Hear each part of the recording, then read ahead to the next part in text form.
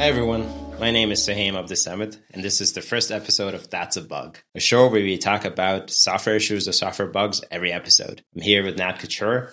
Nat, could you tell a bit about yourself? Sure. Pleasure to be here. My name is Nat Couture, and I work as a software quality assurance consultant. I've been doing this for 15, 16 years in a variety of small consulting type companies, startup companies, a mix of performance related bugs, security bugs, or testing, that is functional testing, automated, manual, you name it.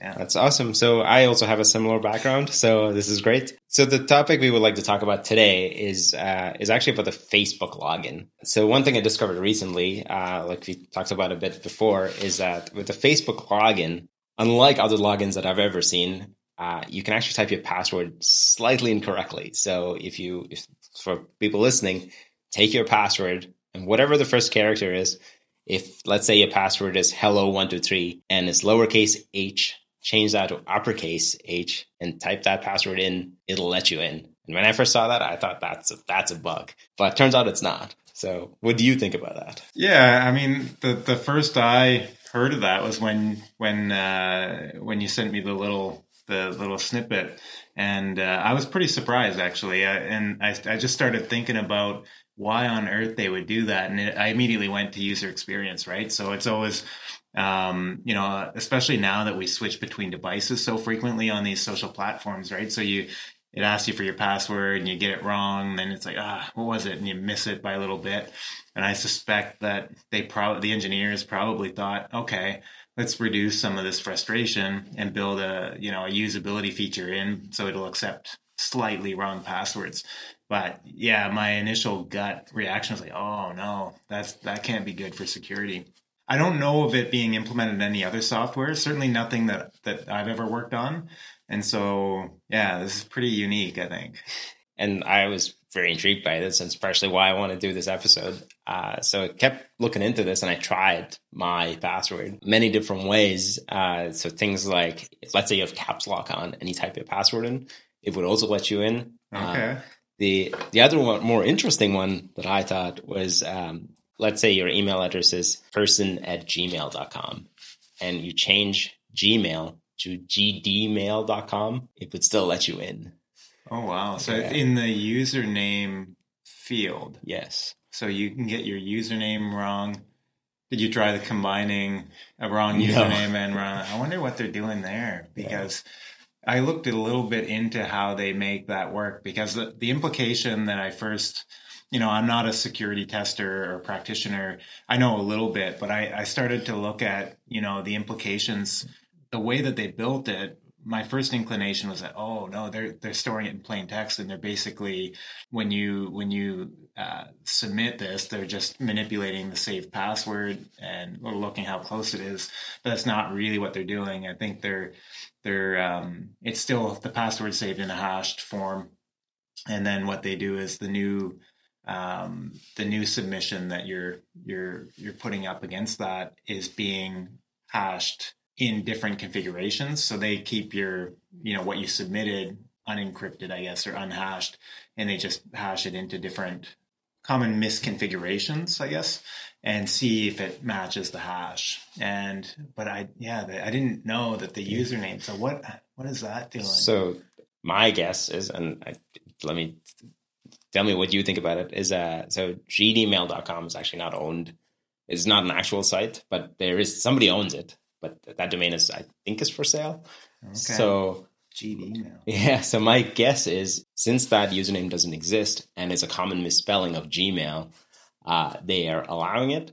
But if somebody goes and buys that domain or has an email address, so if let's say it's nat@gmail.com and you type nat@gdmail.com and somebody actually owns nat@gdmail.com and has a Facebook account, it won't let you in because they know the usernames. Oh, I see. So if it's, okay. So they might check to see if it's actually a real username. And if it's not, then it assumes it was mistyped. Maybe. Yeah. That's my wild guess, but I have no idea if that's how that works. It's a gutsy feature to implement, I think, because, again, I guess from a security perspective, because they're not compromising the saved password that they have, they probably figure, well, it's really only eliminating a small subset of a really large search space. And, none of these platforms can really be brute forced anymore. So it's, once you've done a couple of attempts. But I still think back to, like, think of the people, so there's habits, right? And so if you look at how people store their passwords to memorize them, or they often can't memorize, so they put sticky notes somewhere. But, if you're trying to compromise someone's account and you're looking through an office like the closed office that we are in now, I bet you we could walk around the desk and find sticky notes in various drawers. And the problem though is that if someone has messy handwriting, you might get that wrong. But this would basically eliminate that or reduce that. So not that that's very good protection. Bad handwriting, but again, it improves your chance of compromising that account.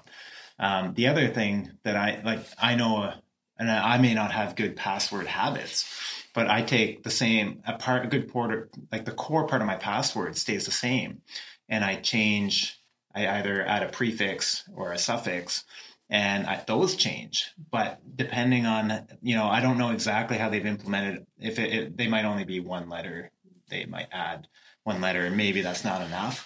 But, the habits that I have probably aren't that dissimilar to a lot of people out there, right? And so does that make it easier for someone to guess your password if they know the password for another site, maybe? Or I don't know. No, that's a good point. I didn't think of the handwriting thing, but that definitely makes sense. Yeah. But the other part, that is a very common thing. I'm sure if you ask a lot of people at work that at places they work at and they are forced to change that password every 3 months or something. Yeah. More than likely, I would bet that's what they're doing. Yeah, you add like a 1, 2, 3, 4, 5 at the end. So, and that, what implication does that have? Again, maybe pretty minimally, because you can really only try. What does it lock you out at 3 attempts? I believe it's 3 attempts. So, but again, if you were smart with the attempts, it blocks you out with 3 successive attempts rapidly. But if you were smart and did the attempts over a longer period of time, you might do 1 every hour. And then I don't think it would, I don't know what the threshold is. I would assume that you could circumvent that by trying maybe 1 a day or whatever. You're being very clever with this brute force, right? And maybe you only need 10 attempts or whatever. So from a security perspective, it's a bit worrying.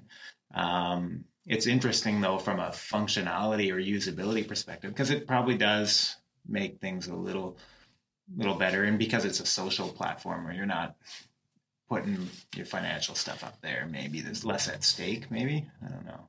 Yeah, I can see that, but I also don't really want somebody to have access to my Facebook account. No, and people keep a lot of personal stuff there, and your identity, a lot of parts of it are up there. But I can't imagine, I can't picture a bank or whatever implementing this as a feature. Like this is, I don't know. It is definitely interesting, right? So, I presume you do a lot of interviews as part of your job, daytime or full-time job.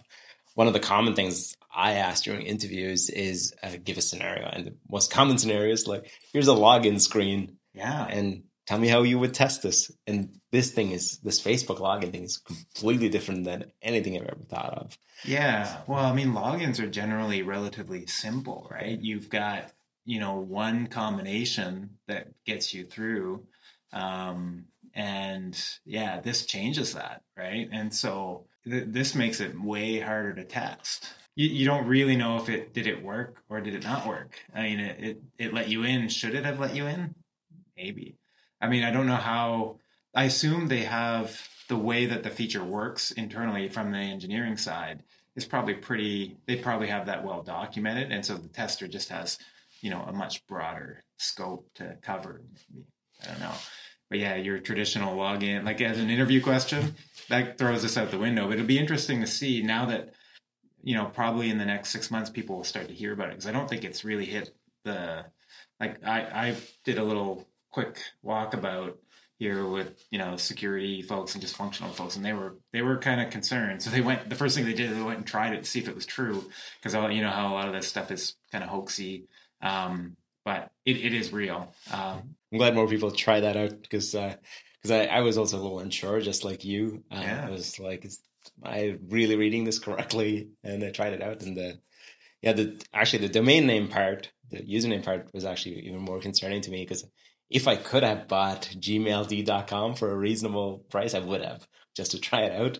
And to see how quickly they may catch, like, yeah. But you'd have to have an account registered. So, like, in that, yeah. So whatever your username is, just get the other domain and then try to use that. Because then if that lets you into the other person's account, then that's a real problem. But it was so blatant, so I can't see them not considering that. And it makes it hard too to understand what's a failure, right? It's very unclear, especially if they've got a bit arbitrary or a bit of randomness in the way that they implement this. So if they decide to grow the number of combinations that they're going to allow, or like maybe they just have like wildcards in place, right? So like the email thing, how flexible is that? Like, are they just wildcarding like the email address, or I guess they probably look at Gmail and they say, okay, what are the 200 most common misspellings of email addresses? And so you look at the common, like Yahoo, Hotmail, you probably got like 1,000 combinations of that. Like, are they really letting all of this go through? Like, I don't know. I'm guessing that's what they're doing, but because they have the data. The reason they're doing this, like you said, the user experience, because the user is more useful for Facebook logged in than logged out. Thanks for listening to the first episode of That's a Bug.